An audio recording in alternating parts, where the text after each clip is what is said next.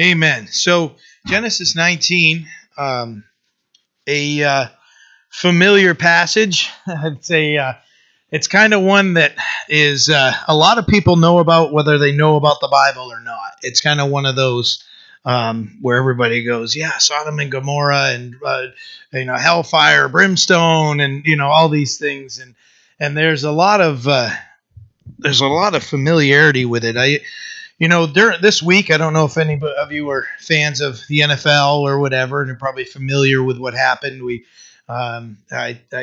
was Monday night. It just kind of flipped on, and they were describing something catastrophic that happened, and the player that got hit and it threw his heart in out of whack, and he literally died on the field, and they had to revive him. And one thing I've noticed this week is like it's widespread throughout all the news. Everything is prayers, prayers, prayers. And don't get me wrong, I'm so blessed to know that this nation is turning to the Lord in prayer. I just wish it wasn't always and only when it's something catastrophic happens. Because oftentimes when I've seen some of the whether it's a Facebook post or whatever, from people that I know aren't necessarily plugged into the Lord. I'm blessed that but I'm like, I don't know what God they're praying to. I don't know what they're saying, and it's good to hear that, and to see people coming together. But I wish that this nation, you probably remember after September 11th. September, the churches were so full. We were in Washington State at that time, and Jen was still in the Air Force, and we were out that way, and our church, Calvary Chapel, Spokane Valley, was packed to the gills. Like, it was actually, we weren't there for it. We were stuck here. We couldn't get a flight home, but they told us it was so packed that they had like standing room only in the back. And this is a church, quite a bit bigger than this. It kind of, if you turned it this way a little bit and back a little bit, plenty of seating. You're talking, I don't know, 200 seats or something. And we used to have, I don't know, 100, 150 people there on any given Sunday or whatever. And it was so packed, and it lasted that way for a couple weeks. And that's how we are as people, is when we're going through something, is when when we'll go to the Lord and cling to Him more. It's unfortunate that it took this man's near-death experience to bring people there, and I hope that the prayer continues for him and that he recovers. But that this would be something that everybody kind of opens their eyes to. Like, wait a minute, it's okay to pray. It's okay to say something about the Lord. And, there's so much of the negativity around praying and around the name of God, specifically Jesus Christ, that I'm blessed that people are praying. But there can sometimes be a gathering in the name of whoever God somebody's worshiping in their life, that is somebody actually going to benefit from the prayer. Yeah, we know the one true God, and so I'm blessed that everybody's open to prayer and open to things like that right now. But it's just unfortunate that it has to be some sort of national event to bring people to that point.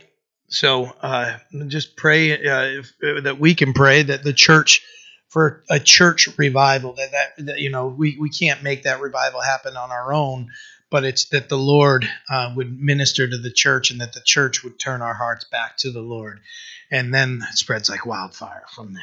So we prayed. We're going to look into Genesis 19. Like I said, it's the destruction of Sodom and Gomorrah, and it brings up a lot of topics, and there's a lot of discussion around what was happening in Sodom and Gomorrah. And as we read this, I put 3 words on my notes: frustrating, enraging, and amazing. And I just put those 3 on here because there's a lot of frustration when you read this chapter. There are parts of it that are enraging, When Lot starts offering up his daughters to an angry mob, that's not good. That's enraging. I'm the father of 3 daughters. Not okay. So there's some things there, and amazing is we see the amazing power and deliverance of the Lord for the righteous, that they wouldn't be judged with the wicked. And so there are a bunch of things there. So before we get into this, I as I was putting notes together, I struggled with whether to discuss this before we get into Genesis 19 or after. And I really think it's more of a tone setter to go through it in the beginning. But the discussion of homosexuality, that it is a sin. It's described in the scripture as sin. We can't really get around it. There's no way to get around it. We can't redefine it. It is sin. As Christians, we are called to, just like we would to anybody else living in any other type of sin, to love them and share the grace of God with them. And that's what we're called to do. There's, as we know right now, there's quite a militant homosexual movement going through any type of media and those things. So we're really facing an unprecedented time when you can drive downtown, especially in June, in any town, and see I can't think of all the letters right now, but you see the flags flying, and oftentimes more than our own nation's flag. So we're in a time of that movement where you have a small minority that is so loud that is making such an impact. And my encouragement to everybody is not to let that get us to a point where we look at those people as an enemy of ours. That each individual, we understand they are in their specific sin sinners, just like we were in our specific sin or sins, sinners before we came to Christ, and that we would share the love of Christ with them. We don't necessarily have to accept, just like we don't have to accept other lifestyle styles or sins. We don't have to accept those sins, but we can't expect them to act as Christians if they're not. And for us to be able to share the scriptures and to share Christ's love with them is going to be more powerful than any argument that we're going to have with them, or standing on another side of a picket line or whatever, screaming back and forth. I've never seen somebody say, "Hey, I was at this rally and I was here, and enough people yelled at me, so I knew that I was wrong, and I can't." It doesn't happen that way. It just doesn't. I see it even now. There are some movements or some picketing that happens even in my hometown, and nobody really pays attention to them. But I hear a lot of people say that they want to do X, Y, and Z, and I'm going, you're not gonna. That's what they're expecting. They're expecting the hatred in return.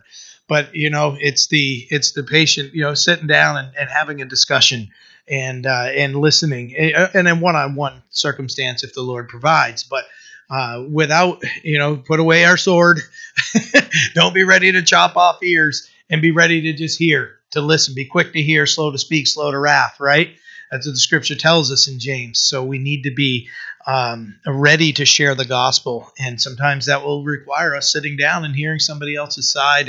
And we know we're standing on the right side, on the right side of truth. But to get to a point where we can be approachable, and that we are ones that are known, that we are people that love, and we aren't out to make you the enemy or whatever. Their message is very much a strong message of the enemy, and we need to let them know that. I've had these very personal and one-on-one conversations before with people close in my life, and I've found it to be, at least if they didn't change their mind, at least they know I don't hate them, and that I'm just sitting here going, well, you're just fuel for the fires of hell, because I don't look at them like that at all, because, hey, you know what? I was on that road also. So when I share these things, it's important for us to be very firm and very strong in our faith, but to share these things in love, because if we're just riding around throwing a rock with this painted on it at somebody, we're not going to get the gospel around that way.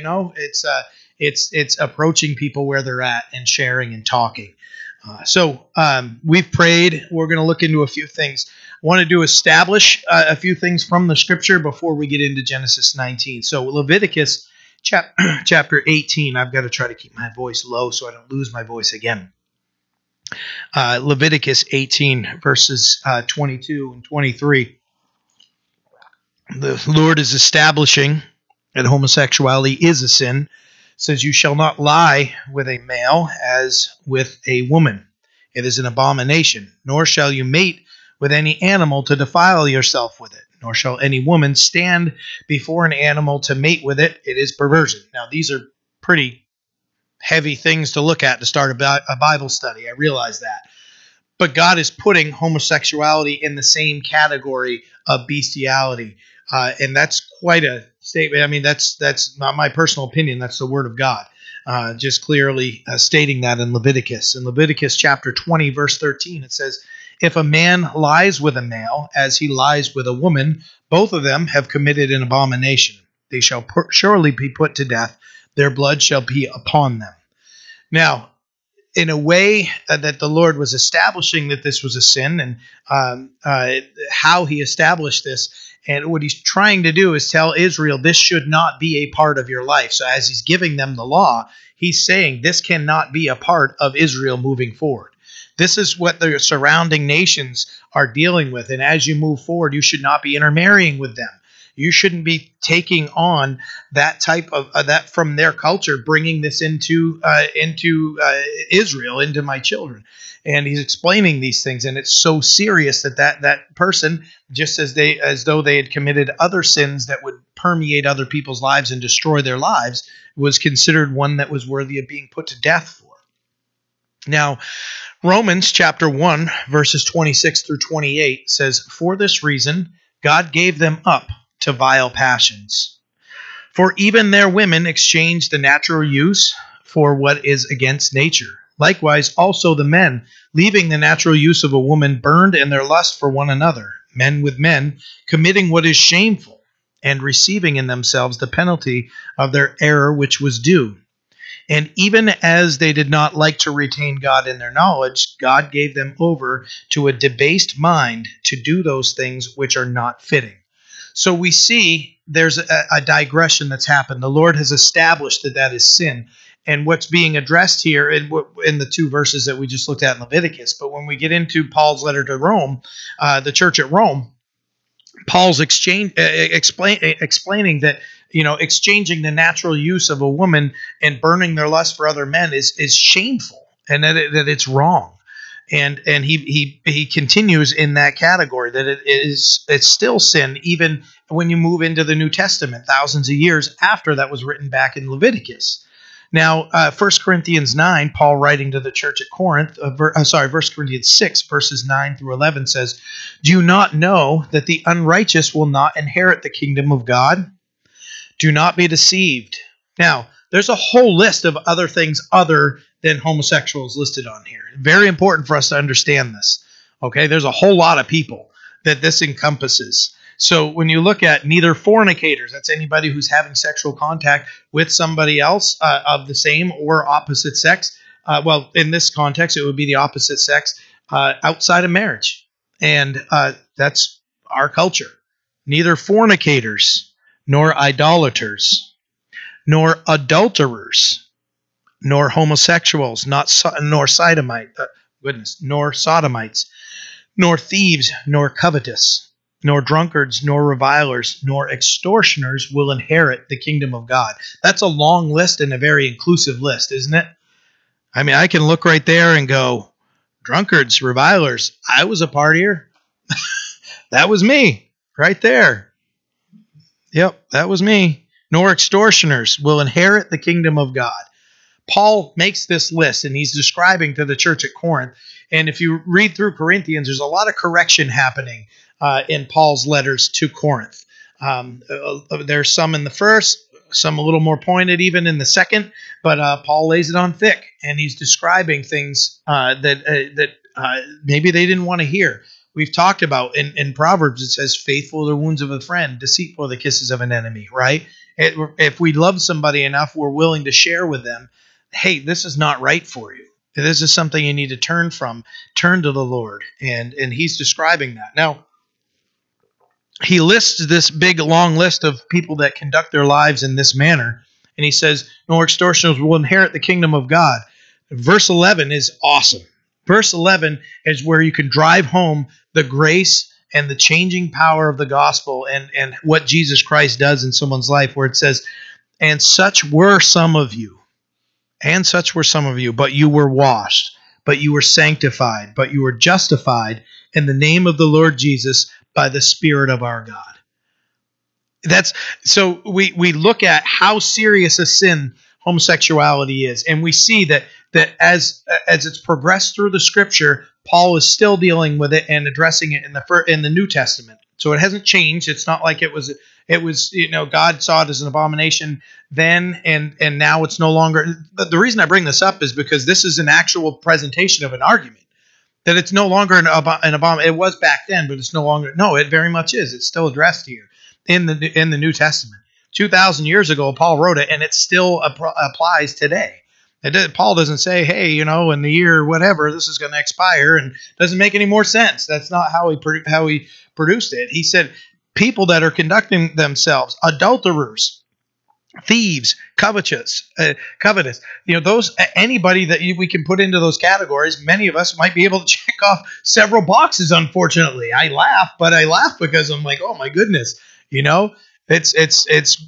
gross to look at our own sin and look back but to understand, this is to set the tone of what we're getting into.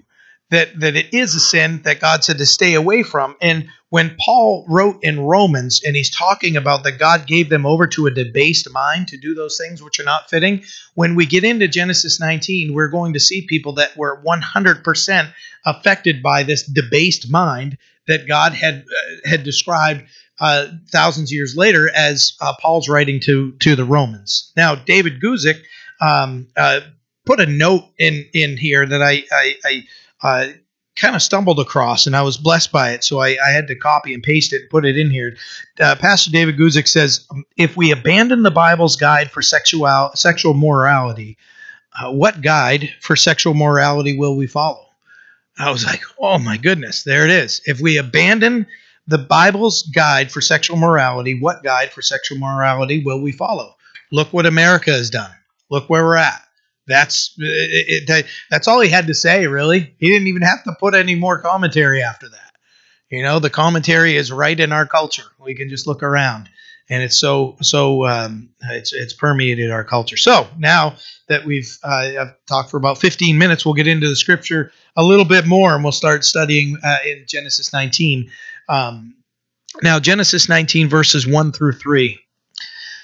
Now, where this is coming off of is the Lord had just told Abraham that he was going to destroy Sodom and Gomorrah. And there's the exchange where we understand God's patience, his mercy, and his grace that he's showing in every answer that he gives to Abraham as Abraham is asking him. And he says, not so, Lord, would you destroy the righteous with the wicked? And then that dialogue comes where Abraham is starting to say, if there are 50 righteous in Sodom and Gomorrah, what happens then? And God says, if there are 50 righteous, I'll spare it. And then it goes down to 45, to 40, to 30, to 20, gets all the way down to 10. And God said, if there are 10 righteous, I'll spare. History tells us. So, and it says, now the two angels. Now, because when God was visiting Abraham, it was God and two angels. And the two angels had departed, and Abraham, and as they departed, they were heading for Sodom and Gomorrah. God stayed and had this conversation with Abraham. So 19 verse 1 says, now the two angels came to Sodom in the evening, and Lot was sitting in the gate of Sodom. When Lot saw them, he rose to meet them and bowed himself with his face toward the ground. And he said, here now, my lords, please turn into your servant's house and spend the night and wash your feet, that you may rise early and go on your way. And they said, no, but we will spend the night in the open square. But he insisted strongly. So they turned in to him and entered his house. And then he made them a feast and baked unleavened bread, and they ate. So what we see is as the conversation winded down with Abraham, that the two angels move forward and they approach Sodom and they meet Lot. Now Lot is he's returned to the same place after the Lord and Abraham had delivered him. The Lord, I should say, the Lord through Abraham when the kings had conquered, the four kings had conquered the five, and Abraham goes and finds out where Lot is and conquers that army that's there with his small group of untrained servants, and or at least minimally trained servants. And they bring Lot back, and he goes and he settles back where he was before. So now he's sitting in the city gate, which would be where the leadership of the city would meet, and they would congregate there, and they would sometimes give judgments to things that were going on in the city, or give guidance and counsel and those things. So with him sitting there, he was sitting there in a position of leadership. And as they're coming, Lot's sitting there, and the two angels come, and Lot greets them immediately and bowed down in respect. He's not worshiping them, but he's bowing down in respect. And it's customary for him to greet them. And what we see here is that he has a certain urgency to his request for them to come with him. As soon as the first thing we have recorded here is, "Here now, my lords, please turn into your servant's house and spend the night. Wash your feet, that you may rise early and go on your way." There's a sense of urgency that's immediately addressed there. The angels, they're called men here. They came in earthly form, and it says, and they said, "No, but we will spend the night in the open square." Now they're aware of who Lot is, and that's going to create a panic. They were sent to deliver Lot and to pull him away from the impending doom. So when they would bring that question up, he immediately, and I'm sure that they knew this was coming, insisted strongly that they would turn into him. And insist when he insisted strongly, and they came in, and they went there, and he presents a feast to them and everything. And so he's got a sense of urgency, and we see that he's insisting strongly. It says when he says, "You can stay tonight here, wash your feet, and just go up in the morning. It's getting too dark," and he knows that two people that are new to the area. Sleeping in the city square, very dangerous situation for them. And we'll see why. Now, remember, when the Lord had met with Abraham, he told him that the cries had reached to the Lord, and that the Lord, it wasn't that the Lord wasn't aware, but he's showing his righteous judgments, that he is going to look at the evidence that's presented before him. So it's not like God was like, "Oh, I didn't know Sodom and Gomorrah is full of a bunch of sinners." It wasn't like God didn't know that. But he's coming, and it's being written down so that we can understand that God, as the perfect judge, isn't quick to judge. He's what we see here is we see his mercy and his grace poured out, as when he was saying, even if there were 10. But we also see that he looks into the whole matter. And with God as the perfect judge, it's great for us to be able to understand this attribute of the Lord and be able to come to a better understanding of him. But he's basically telling them, "You can't stay out here all night. Would you please come in?" And they hear the urgency, and he's trying to keep them from the wicked. Now Lot knew that he was a righteous man in a wicked place, and we've covered this a few times in the scripture together, but I'm going to share the verses again. 2 Peter 2 verses 7 and 8 say that the Lord delivered righteous Lot, who was oppressed by the filthy conduct of the wicked. For that righteous man, dwelling among them, tormented his righteous soul from day to day by seeing and hearing their lawless deeds. So Lot was every single day was there. Why? I don't know. You know what I mean? Why did he pick up his tent and leave? But what we'll see is, as this chapter develops, not only did he stay there, he built a house there. So I mean, he was settled in there, and what we see here is that he tormented, and I think the King James Version says he vexed his righteous soul. It was such a powerful thing for him every day in, day out, that it was torturous of him to be there. But he made the decision to stay there regardless. And the Lord has to bail him out, as we read here, has to literally send angels to drag him out of his house. We're going to see that, to drag him out of his house, because there's a point where he's just lingering around, and the angel's like, "What are you doing? Get out of here!" But you'll see here, even as it's as bad as it gets, he doesn't want to go. It's really weird, and I'm getting way ahead of myself. But it is what it is. But that's a picture being painted of what's happening here, and the urgency in his heart. He knew these were very, very wicked men, and that if these men stayed here, it was likely that they would lose their life overnight. So he's trying. If we knew that anybody is in danger, there were times, back in my day, that and I don't know about you guys, but I remember when I was a young, college kid, being a little punk.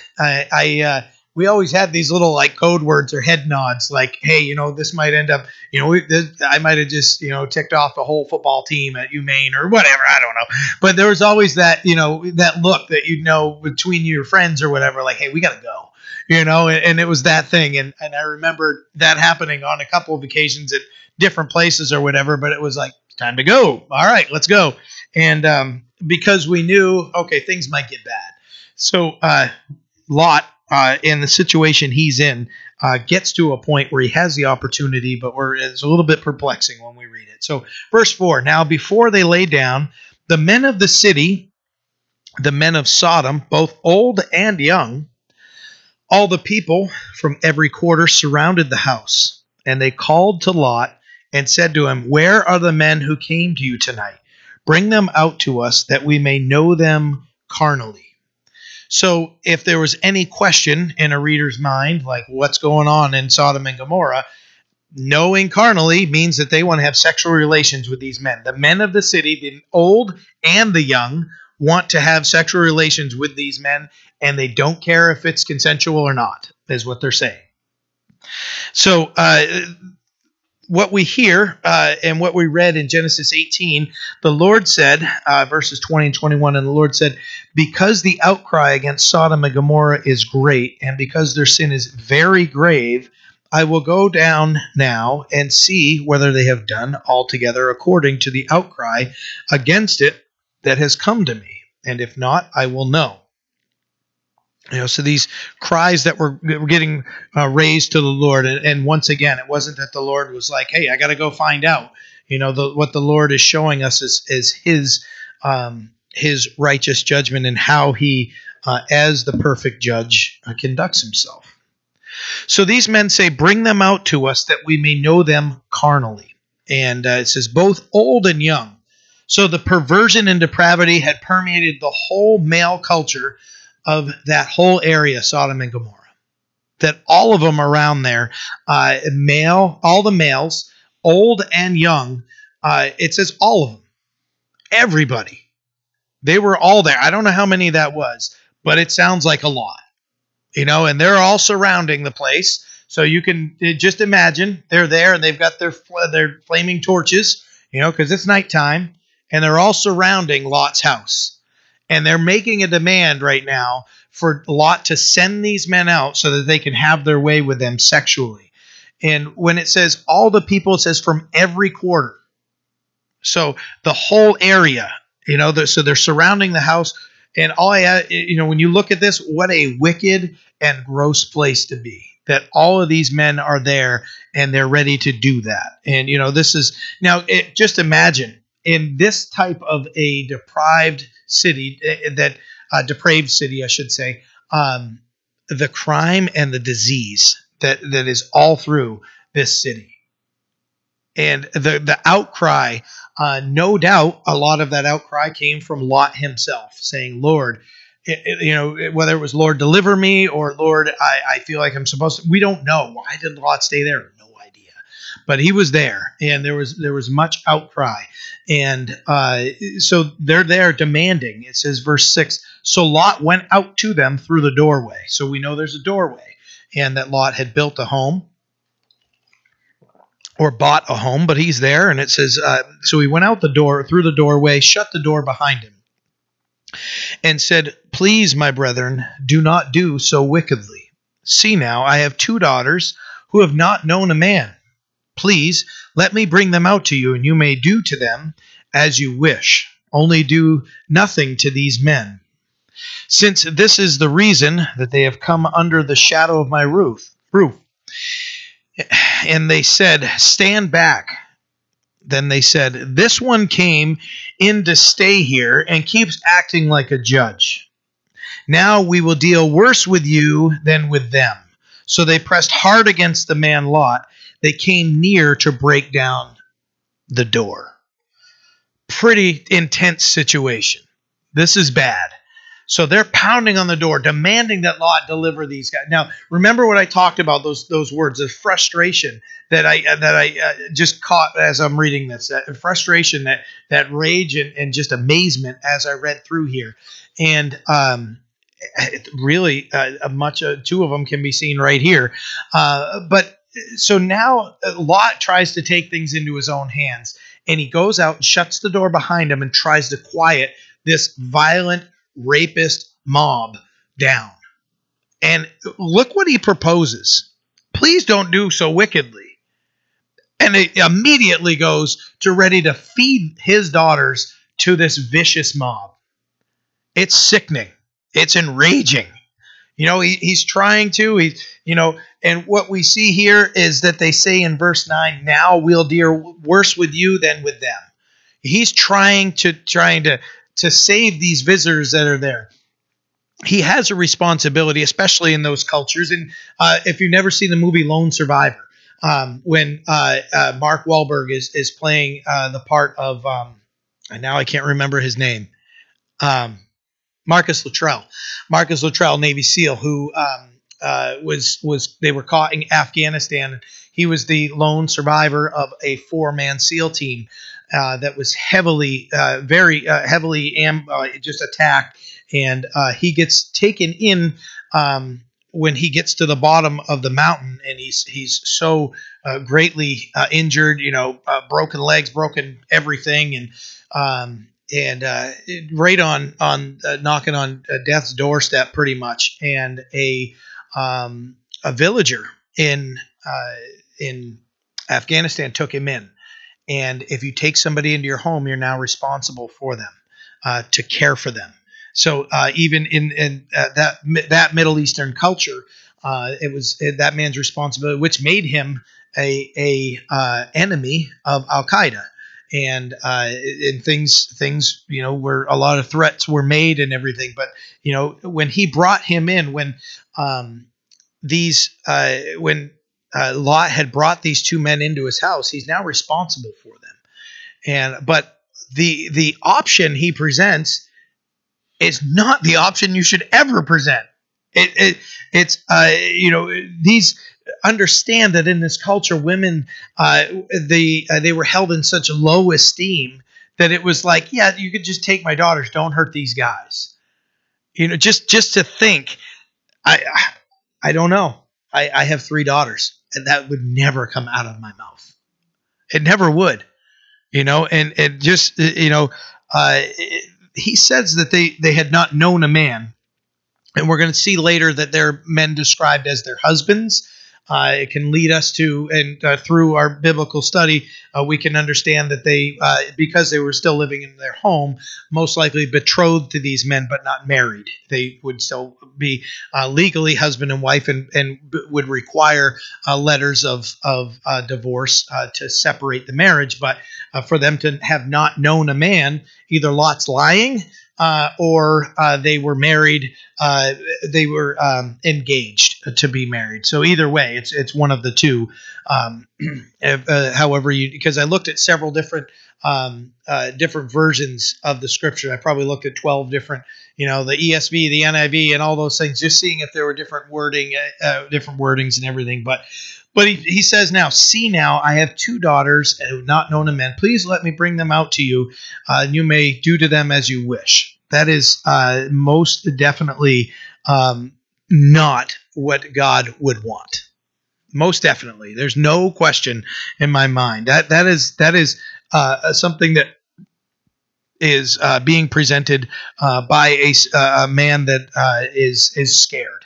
He's afraid, and understand that there's a lot of especially in our culture, a lot of resistance to Christianity, men and women that hate Christianity. But just to understand that it was Jesus Christ that elevated the place of a woman, and just explaining.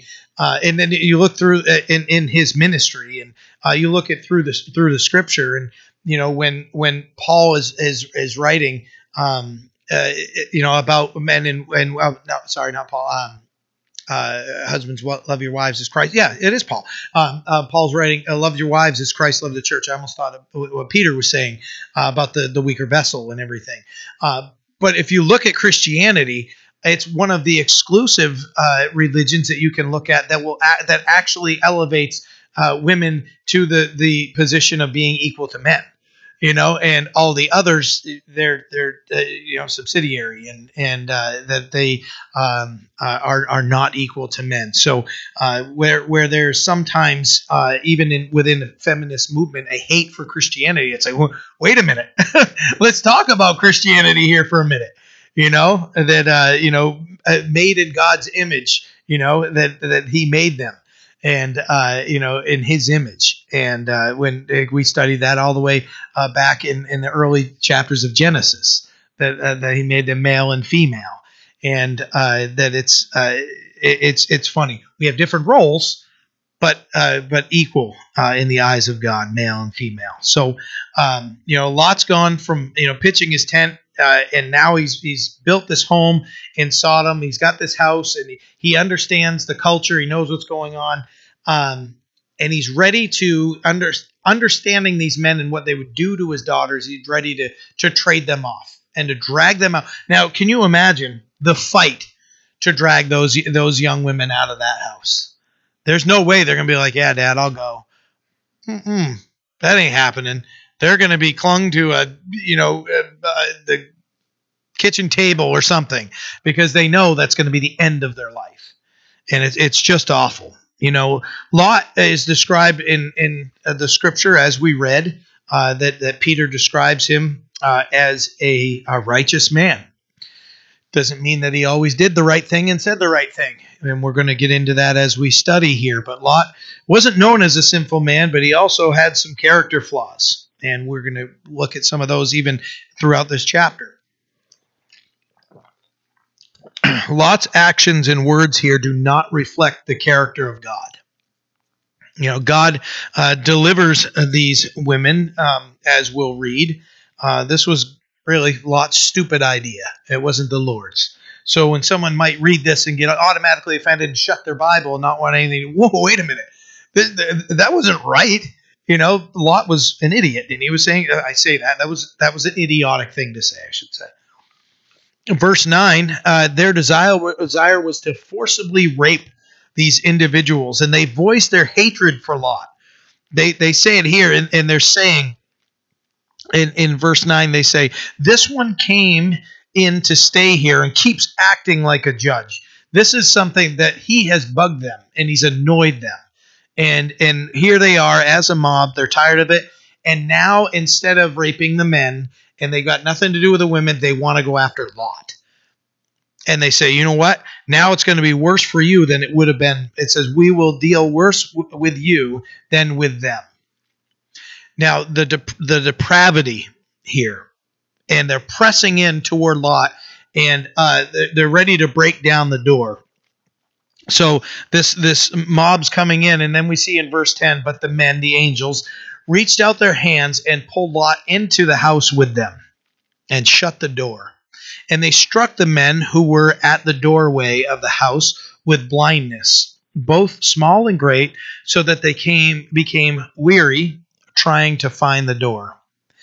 So the men, the angels, snatched Lot from outside the door. And what we see here is heaven interceding again to preserve Lot, is what we're seeing here. God has sent those angels, and they're physically snatching him out of the mob. And we're going to see they snatch him into the house, and then they snatch him out of the house later on in this chapter. And then they drag him out of the city. This guy, he may have wanted to step out there and try to calm things, but him saying what he was saying was not doing it at all. He needed to shut up and listen to the men that were inside that we know were angels. And Abraham did the same thing for Lot. When the kings had come and they had taken him, that they went and got Lot. And what we see is God's mercy continuing to deliver Lot from these situations, because it being taken away, who knows what his life would have been like. He could have been brought into lifelong slavery. He could have they might have just killed him, after these. What use do they have for him? I don't know. But he's being dragged away there, and now these men are about to have their way with him, and these angels deliver him. Now, in verse 11, it says that they struck the men of Sodom with blindness. So here we see here that they're frantically in their raging sinful desire trying to do what they wanted to do, and they became weary trying to find the door. That the wording, if you look back at verse 11, says, and they struck the men who were at the doorway of the house with blindness, both small and great, so that they became weary trying to find the door. It wasn't like, hey, I'm blind, I give up, I'm going to go home. They became weary and still were trying to do what they wanted to do. That's crazy. They don't understand, like, hey, we're all blind, maybe something's happening here. They are they're like completely spiritually blind and now physically blind, and they're not connecting any dots here. Like, wait a minute, maybe there's something going on here. Maybe they thought, hey, we instantly just got the sniffles and now we're all blind. They're not understanding what's going on. Totally lost to what's happening here. And they're trying so hard and they're becoming so weary trying to find the door. It reminded me, though, of sin. And when we have given ourselves completely to a sin, that sin will all we have to do, guys, and I don't mean to continue to bring up maybe somebody that we'll see on a street corner. When you see them, pray for them. But this is when we see that somebody is now at the point where they no longer have a home. They no longer have food. They no longer oftentimes have any new clothing or any of these things. They're at a spot where many would say they're at rock bottom, right? They're at that point. Just understand the sin is raging in their lives and has complete control of their lives. That they're all they can think of, not even them. Think of a gambler. Somebody, I have to gamble. I have to. These commercials that they put on the radio and on the TV that are trying to remind people, oh, hey, you can win $10 million. You can win. Oh, by the way, because they have to, they say, if you have a gambling problem, dial right? Because they want you to have a gambling problem because they get more money, right? So they have to, the obligatory, well, if we've completely ensnared you, which we hope we have, then, we're just supposed to tell you there's this phone number, and it's unfortunate. But that sin will drive, as an absolute cruel master as sin is, that it would bring us, anybody, in that point, in so much submission to that sin. And the scripture tells us, whoever we present ourselves slaves to obey, that is our master, right? that sin can have its way so bad that we would grow tired and we would grow weary trying to find it. I've watched several documentaries on, there are several documentaries out there for substance abuse or whatever it is. And watching and understanding that these people, as soon as they've gotten high, they need to get high again.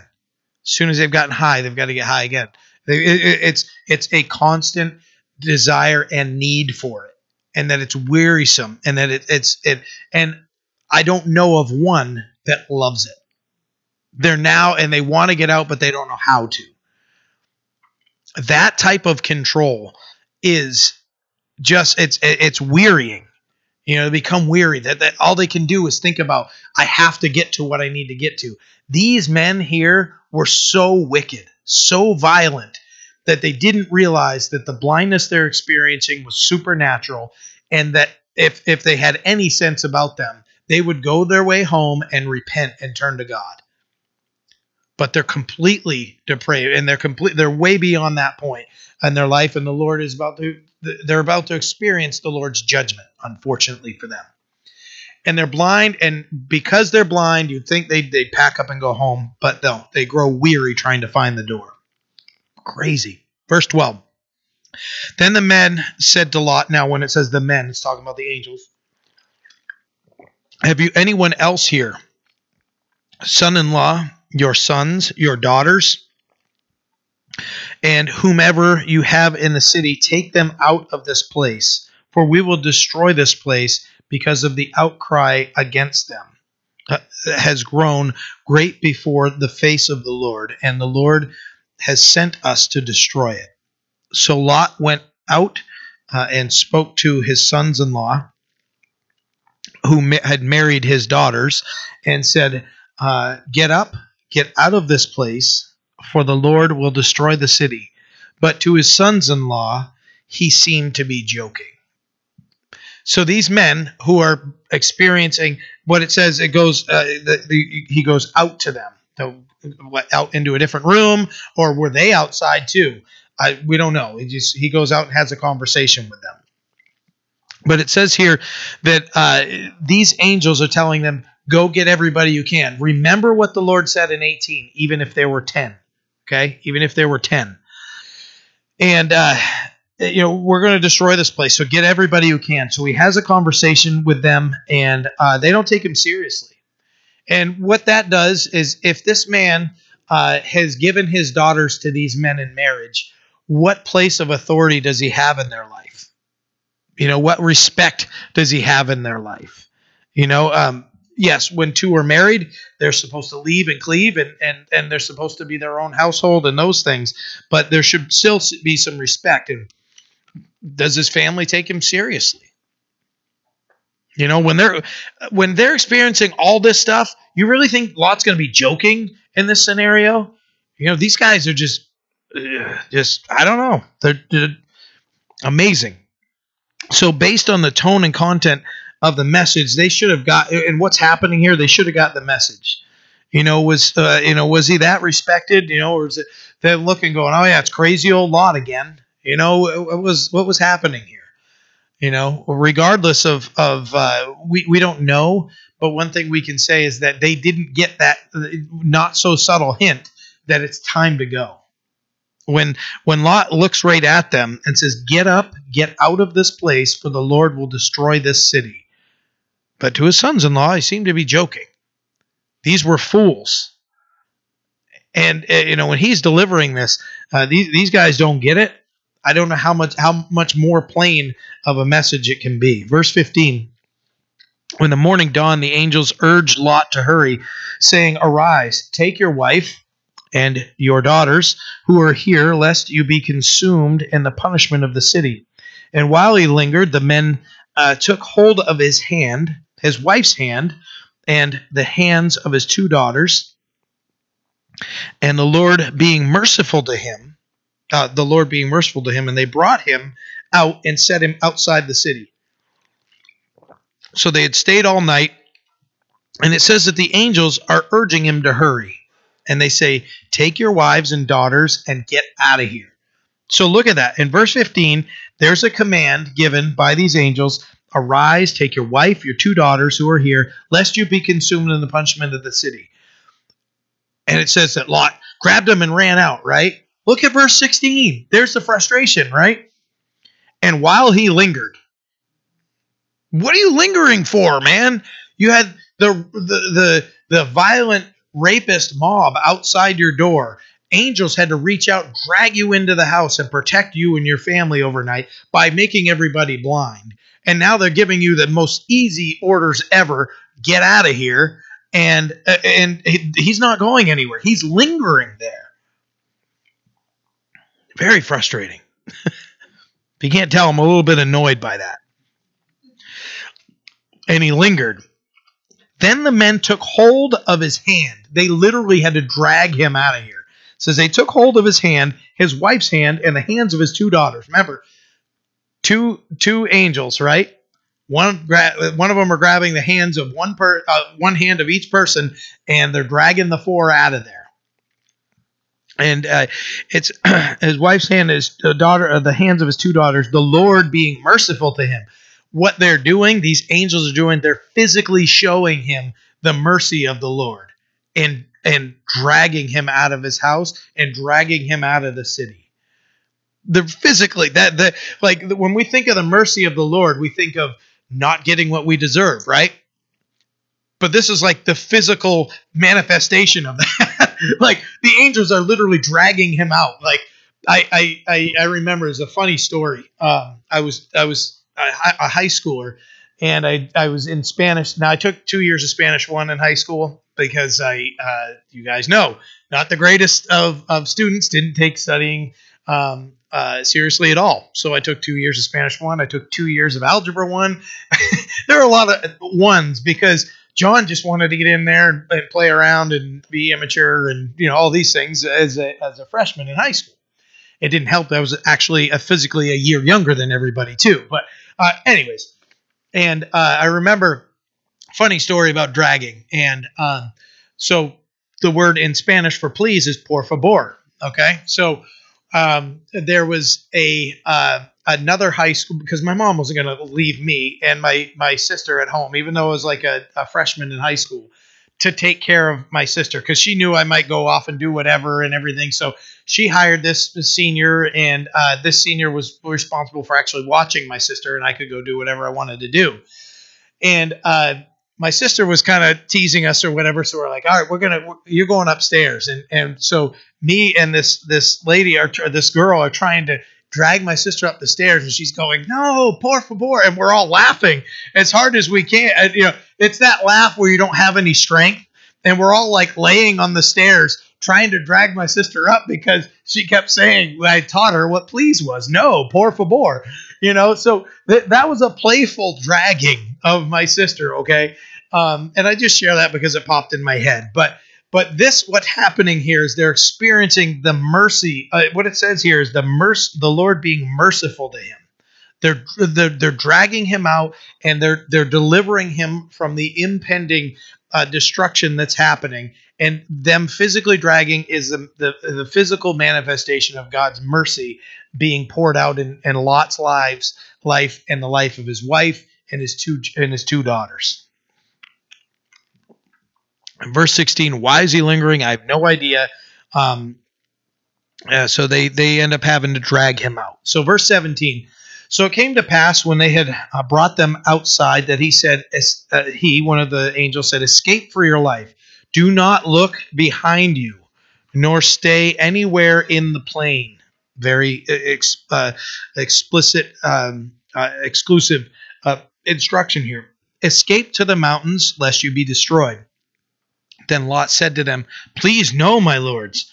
Indeed now, your servant has found favor in your sight, and you have increased your mercy, which you have shown me by saving my life. But I cannot escape to the mountains, lest some evil overtake me and I die. Frustration here. This is the word. Yeah. So now this city is near enough for me to flee to. And is it a little? It is a little one. Please let me escape there. Is it not a little one? And my soul shall live. What is he talking about? These angels, after, I won't even go through it again, after what they had physically just done to save his life twice now, they're going here and he's afraid. Lot's scared. Lot is 100% controlled by his emotions. Remember when Abraham brought him out and said, hey, we got to come to an agreement because there's not enough room here for my servants and your servants and our livestock and your livestock. We got to switch places. And it says that he looked up, and when he saw something that was pleasant to the eyes, that place was very well watered and everything, that his emotions, he probably got excited. He followed his emotions. Where did he follow them? Sodom and Gomorrah, right? And we see him as somebody who's making decisions not based on God's premises, but he's just making things up, and he's doing things on his own. And now he's at a point where he's been delivered from the city. He's been delivered from all these men, and he's telling them that he doesn't have enough faith to do what they're telling him to do. That's what he's saying here. Not so. Please no, my lords. They instructed him to get to the mountains for safety, escape for your life, do not look back, do not stay anywhere near here lest you be destroyed. So the angels were all about protection and deliverance of Lot, but he was the one that's complicating what's happening here is what's happening. Didn't want to trust God enough to go where he's directed, and he wanted to follow his fear. He literally let his fear dictate where he was going to go, and the angels just like, can you imagine? The depiction's probably like head back, like, oh, they're just looking at each other like, can you? And they're just, fine, go. That's all extra biblical speculation on me. It's not biblical at all. But I have to wonder if I'm frustrated, they're probably frustrated much more because they're angels and they know better than I do. But they physically had brought them all out there, and Lot had prayed for help and deliverance. Lot had prayed that he had cried out to God about the wickedness of Sodom and Gomorrah. And, heaven had heard and intervened, and now Lot is lingering. He's manipulating the situation out of his own fear, and he seemed to want to hang on and to somehow, in a weird way, to be in some sort of control of what's happening because of his own fear. And based on what we see in Lot's actions and here in his word, fear is what led Lot, a lot.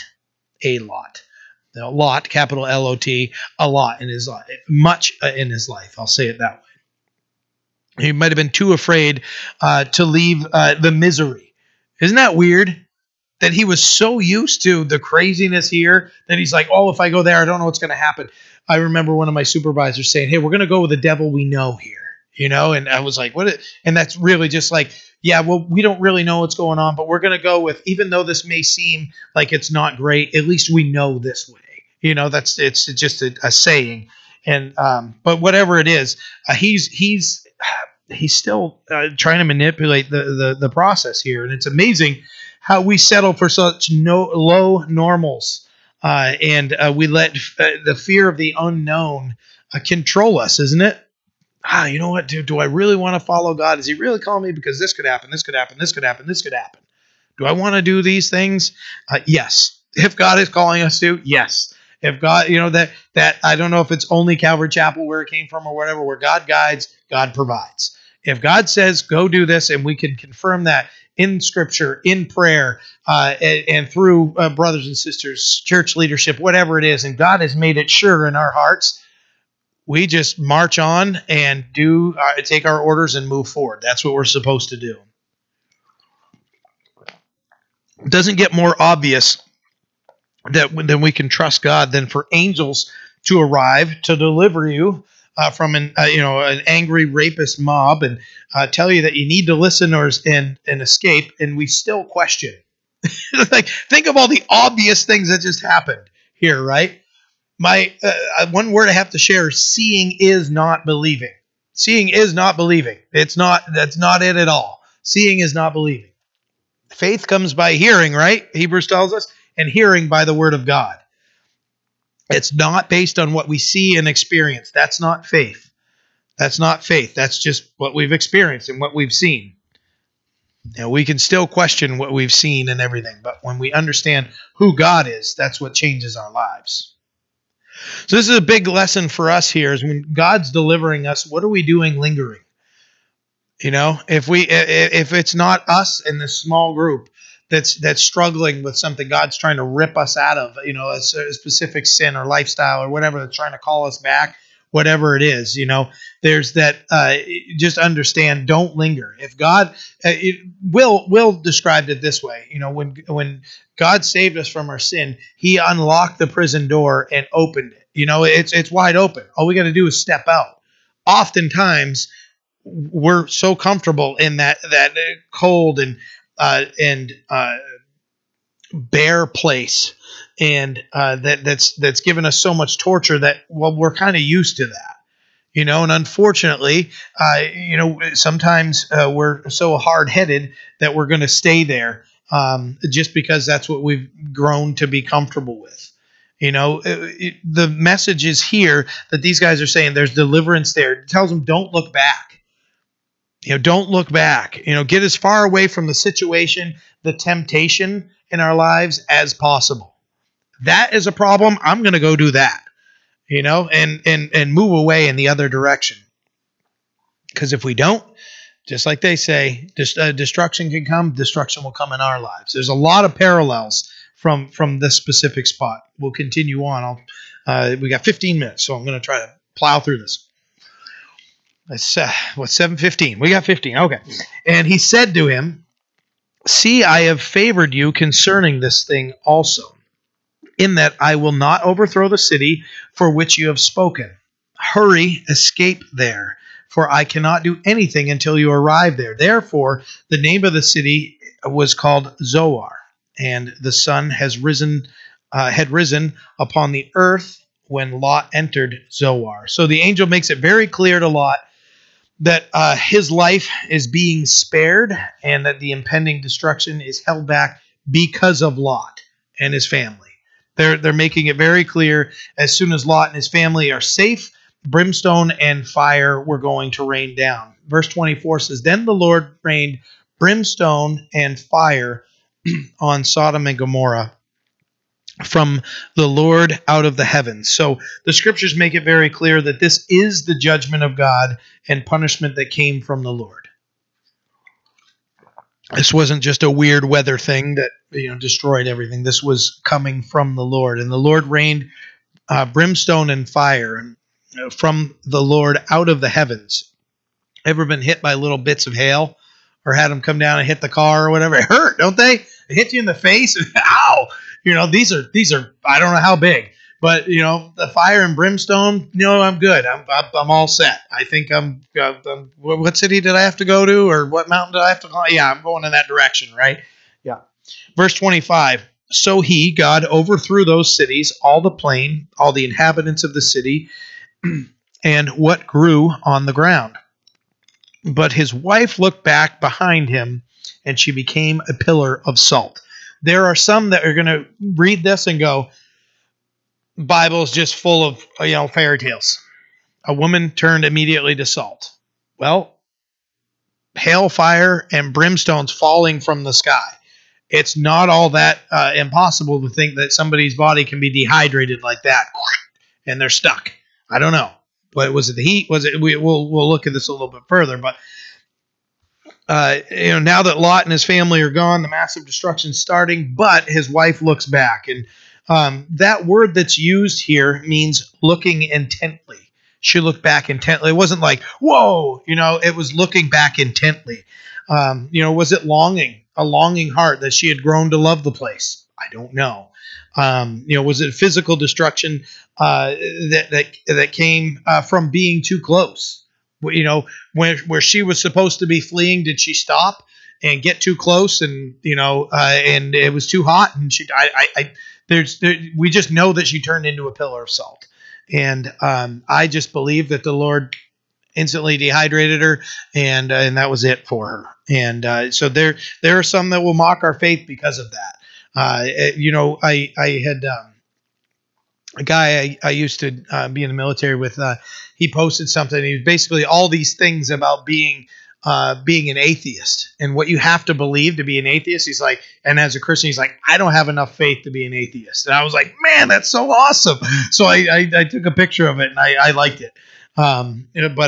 So that is what happened. And, we don't know exactly what was going on in her heart, but we see it's pretty interesting though, because Jesus referenced her in the New Testament in Luke chapter 17. Luke 17 verses 28 through 32 say, "Likewise, as it was also in the days of Lot, they ate, they drank, they bought, they sold, they planted, they built.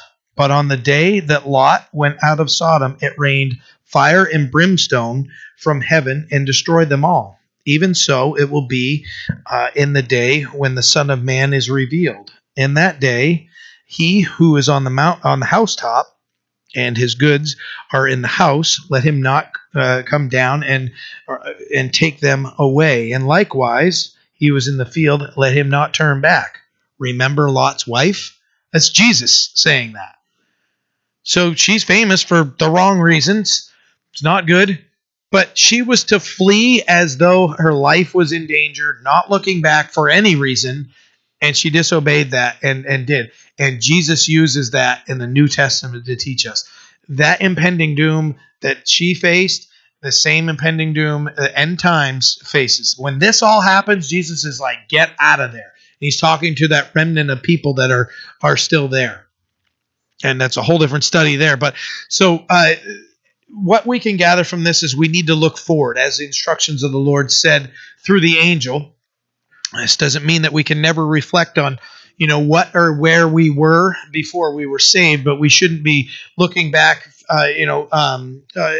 physically, mentally longing to return, that reminiscing like, oh, look where God called me out of.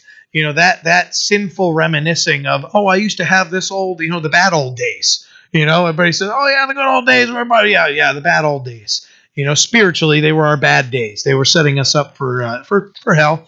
Verse 27, and Abraham went early in the morning to the place where he had stood before the Lord, and he looked toward Sodom and Gomorrah and toward all the land of the plain, and he saw and behold the smoke of the land which went up like the smoke of a furnace.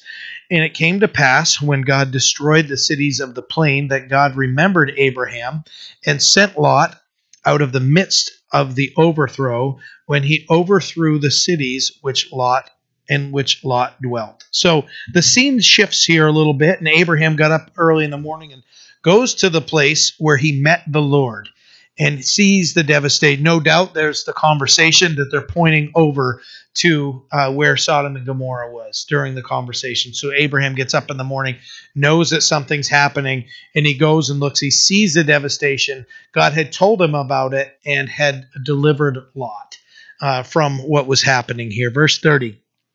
Then Lot went up out of Zoar and dwelt in the mountains, and his 2 daughters were with him, for he was afraid to dwell in Zoar, and he and his 2 daughters dwelt in a cave. So he was afraid to leave Sodom and Gomorrah, had to be dragged out of there, afraid to go to the mountains, so he wanted to go to Zoar. Then he went to Zoar, and he's afraid to be there, and then he goes to the mountains. He's led by his emotions. This man's completely led by his emotions. And he totally leads his family astray by his emotions. Once again, led by fear. Now he goes to the mountains where he was told to go in the first place. Then they move into a cave. Now things get really weird and really uncomfortable. Because now he's in a cave with his 2 daughters, and they have the most wicked of plots. And we'll see where the craziness continues right here. Verse 31. Now the firstborn said to the younger, our father is old, and there is no man on the earth to come into us, as is the custom of all the earth. Wrong. They had just left a city of Zoar, and no doubt knew that there were people there. These are, wow. Verse 32, come, let us make our father drink wine, and we will lie with him, that we may preserve the lineage of our father. So they made their father drink wine that night. And the firstborn went in and lay with her father, as he did, and he did not know when she lay down or when she arose. And it happened on the next day that the firstborn said to the younger, indeed, I lay with my father last night. Let us make him drink wine tonight also, and you go in and lie with him, that he may preserve the lineage, that we may preserve the lineage of our father. Then they made their father drink wine that night also. And the younger arose and lay with him, and he did not know when she lay down or when she arose. Thus both the daughters of Lot were with child by their father. The firstborn bore a son and called his name Moab, and he is the father of the Moabites to this day. And the younger, she also bore a son and called his name Ben-Ammi, or Ami. He is the father of the people of Ammon to this day. So as we see here, this is wrong on every level. There's not much commentary needed regarding is this right or wrong, right?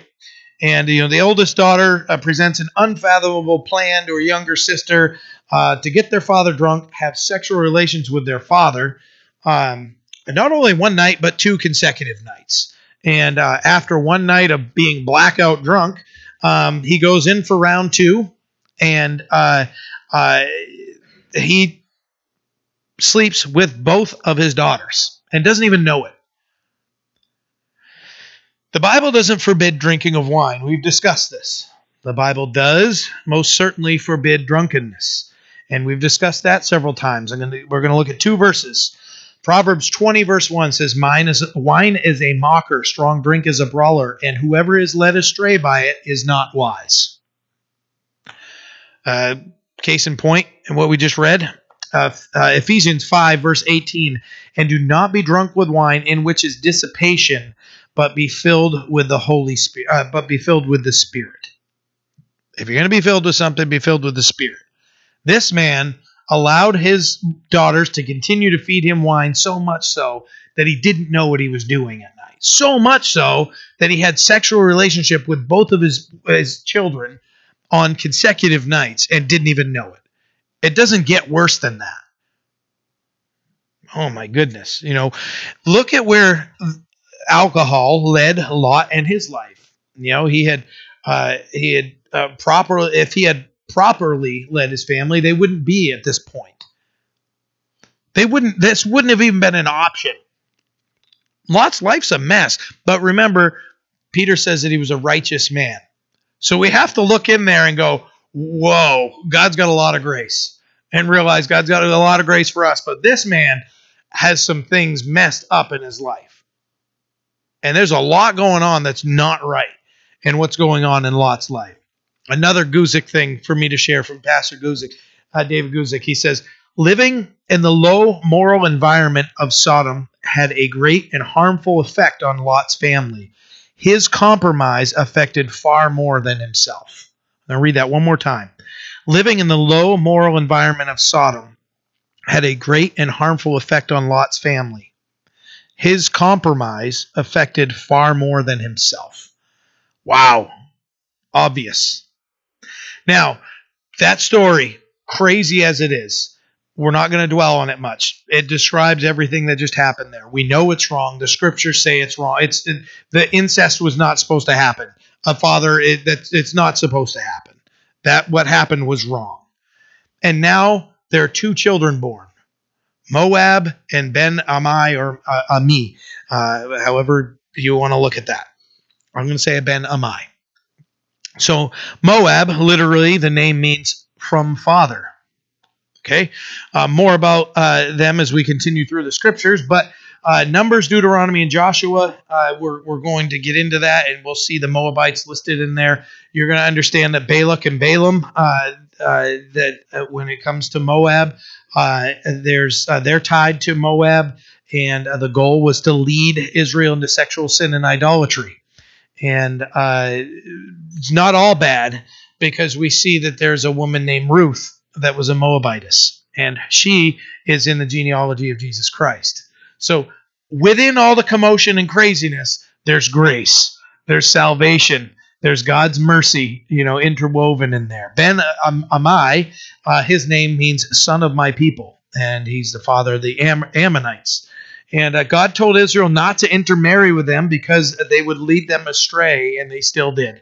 And there were parts of Israel that bordered the Ammonites, and they worshipped Milcom and Molech. Milcom was the national god of the Ammonites, and Solomon had built a high place to Milcom, and then Josiah came and knocked that place down.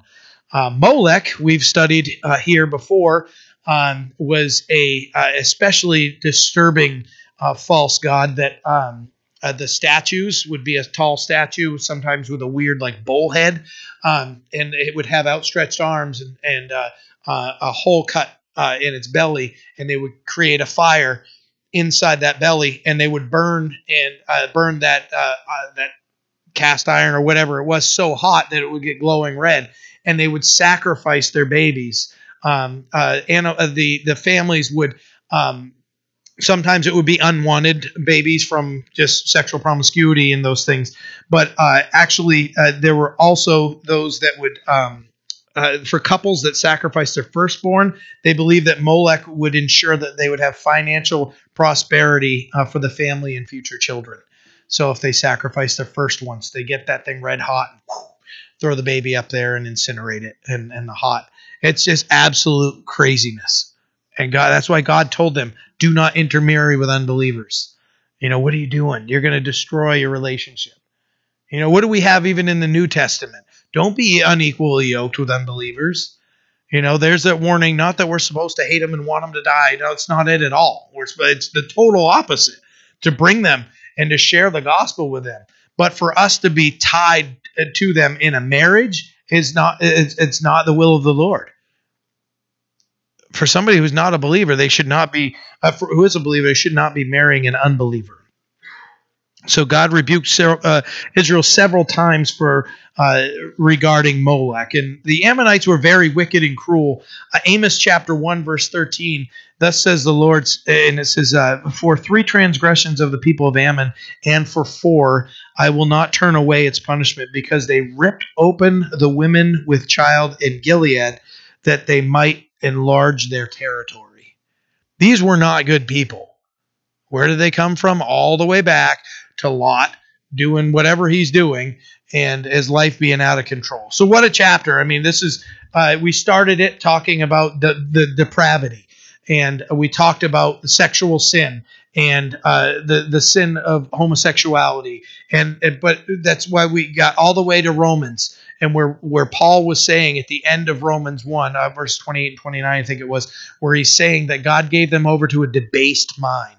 These people were 100% all debased mind, and look at the chaos and destruction and madness that happened. And it's just that's craziness. Look at our nation. Our nation. There's a depravity that's happening within our nation. There's a downward spiral that sexual immorality in and of itself has permeated our society. Young and old. Remember, the old and young men came up. I've seen commercials multiple times about this drag show that's going to be on, and it's all like men dressed as women, and hey, let's glorify it and make a show about it. And I think they've already been around forever.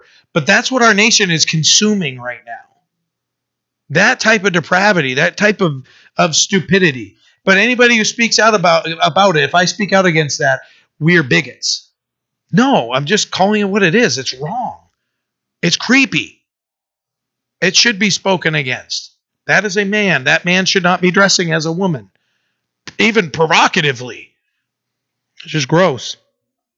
Speak the truth in love, especially to the lost.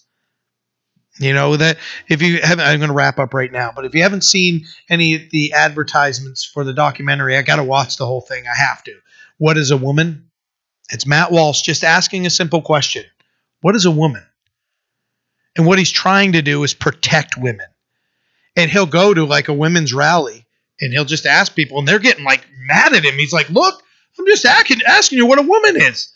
And he's having these conversations with people here. It's frightening, the answers about as he's having discussions with medical professionals, with teachers, with one specific pediatric doctor. She's having this discussion with Matt Walsh, and he's asking them, and the frightening answers. You can look it up on YouTube too. What is a woman, Matt Walsh? And there's some like teasers, you can watch like 5 minutes of it or whatever. And the frightening answers about sexual reassignment of young children, like butchering their bodies, that puberty blockers, that this one physician saying there's no repercussions for that. It's complete. What? You're telling me you know more than God? Okay, that you can stop this body's process from developing, and that you can just put it on pause. They literally say we can just put it on pause. It's that stupid. It's crazy. It's permeating our school system. It's shocking stories of them assisting children without their parents knowing. Right here in the state of Maine, Jen sent me a text today with that another Christian shared a post of something. She sent it today. They're cross-dressers having story time in libraries right here in Maine. Love these people, but we don't have to tolerate that. We can speak against their sin, but we need to love them also. Think of Kirk Cameron. If you're not familiar with him, he was fighting. He had to fight and use his First Amendment right to get into a public library to read a book about God's love. Isn't that crazy? And there's like people freaking out, losing their minds over it. But some guy can dress in drag and be half dressed, and they're like, this is great, And I'm like, oh my goodness. No, it's not. The redefinition of marriage, God defined marriage between a man and a woman. It's what it is. And some of the arguments are, this is outdated. It's 2023. You're still looking at this book? Yes, because it's still true. The outcry had grown great, and God had heard enough, and he sent angels to deliver Lot before destroying Sodom and Gomorrah. Remember, before we started this, God said that if there were 10 righteous in there, he would have saved Sodom and Gomorrah. He would have spared them, and there weren't. We need to pray. This world is in big, big trouble. It needs Jesus Christ, needs his gospel, his love to change. Amen? Amen. God, we thank you for your word. Lord, we come to you asking that you would cause revival to happen within the church, that the church would repent and turn back to you. And God, that this nation would turn our eyes back to you. We've turned so far from you. Save us and help us, Lord. We don't want to experience such crazy depravity that we just read. We don't want that.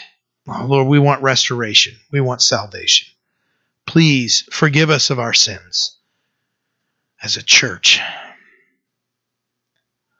Lord, help us to not be hard-headed when we see these lessons that we can learn from the mistakes in Lot's life, that we would just listen to you, trust you, and follow you, and not our fears and our own will. In Jesus' name we pray. Amen.